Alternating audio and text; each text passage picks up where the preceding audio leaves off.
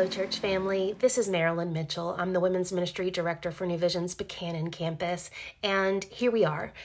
We've made it through the bulk of the Christmas season. Advent is winding down. The 12 days of Christmas is moving forward, and it's a really easy time to completely shift gears, right?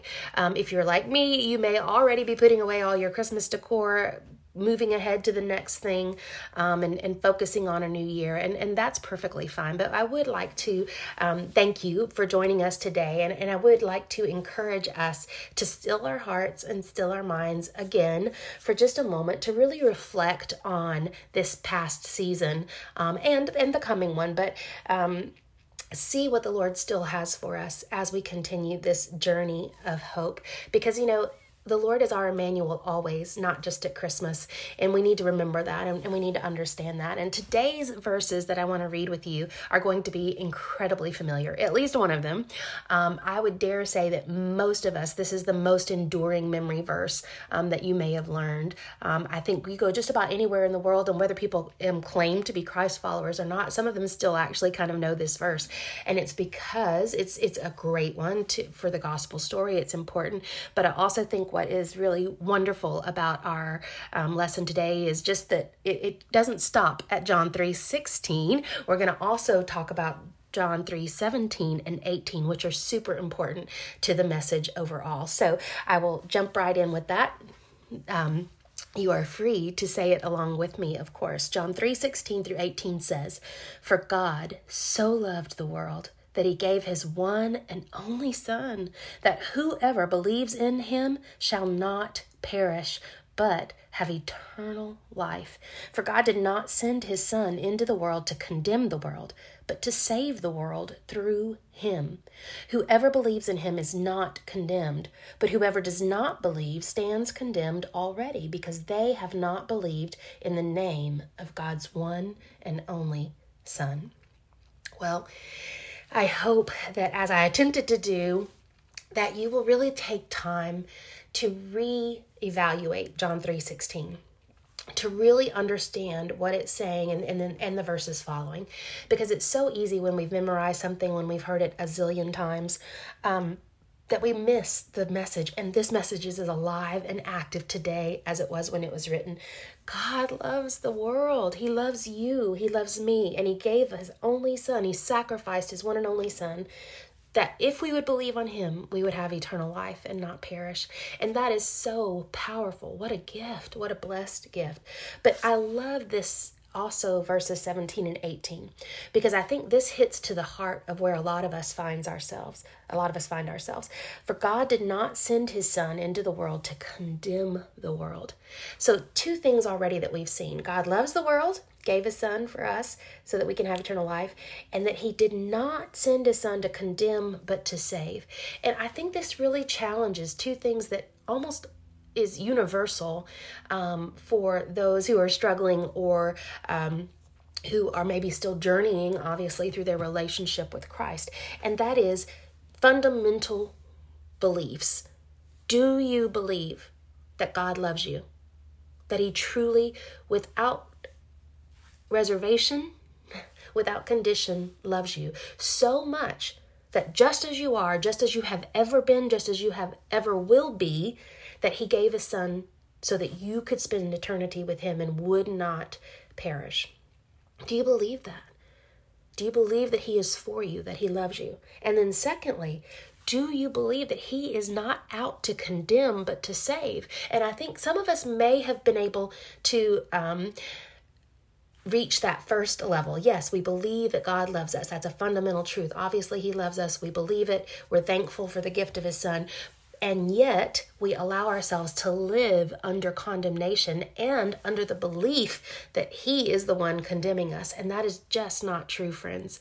He did not send his Son to condemn, but to save.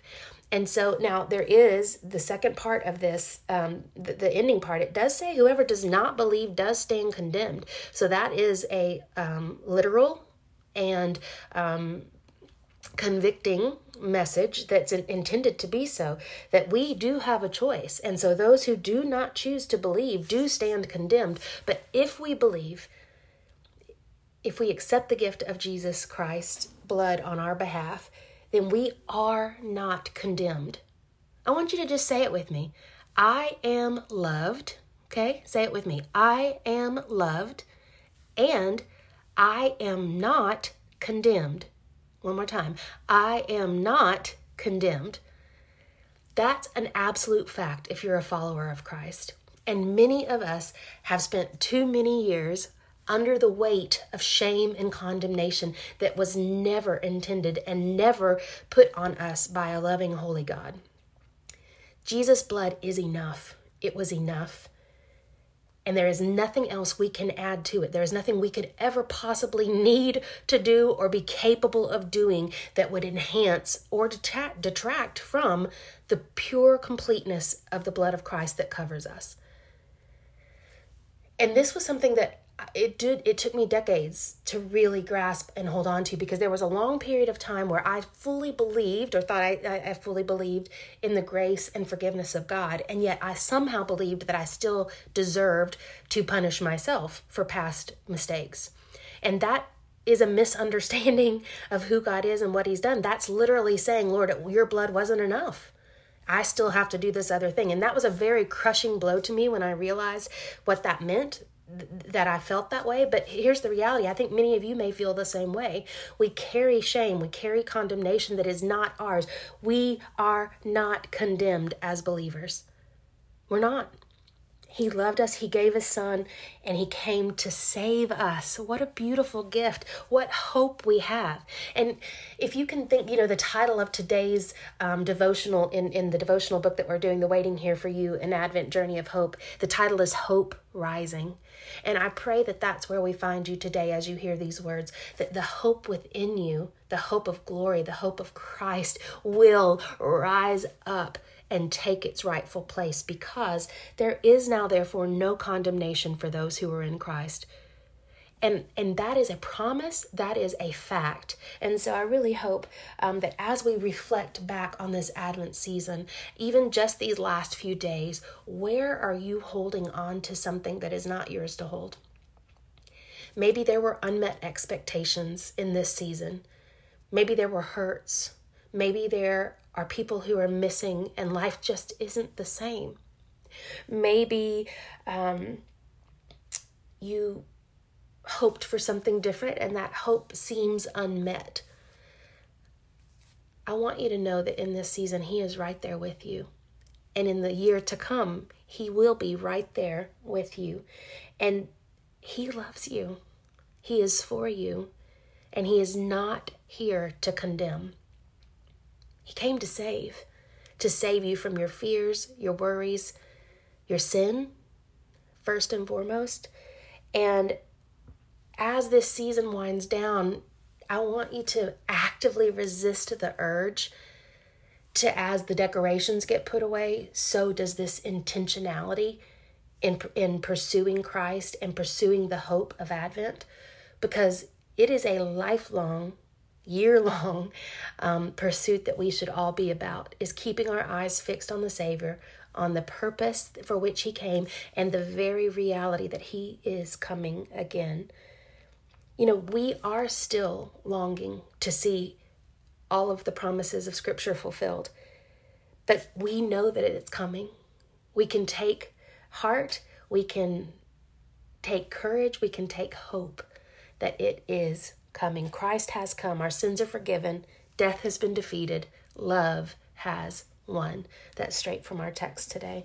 And I hope, again, that you can see as you think about this Advent season. Maybe there were some harder times, maybe there were some down times, but I pray that you've been able to see the light and joy and hope and peace that Christ offers and came to give us.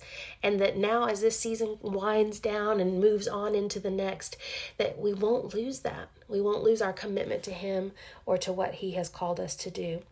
I love the prayer in the text, and so I'm going to end with that. It says, Father, you have brought me this far in hopeful expectation. I am confident your mighty hand and great power are sufficient to lead me all the way home. Awaken my heart more and more to you. Live in me, Christ with me, for your glory. Amen.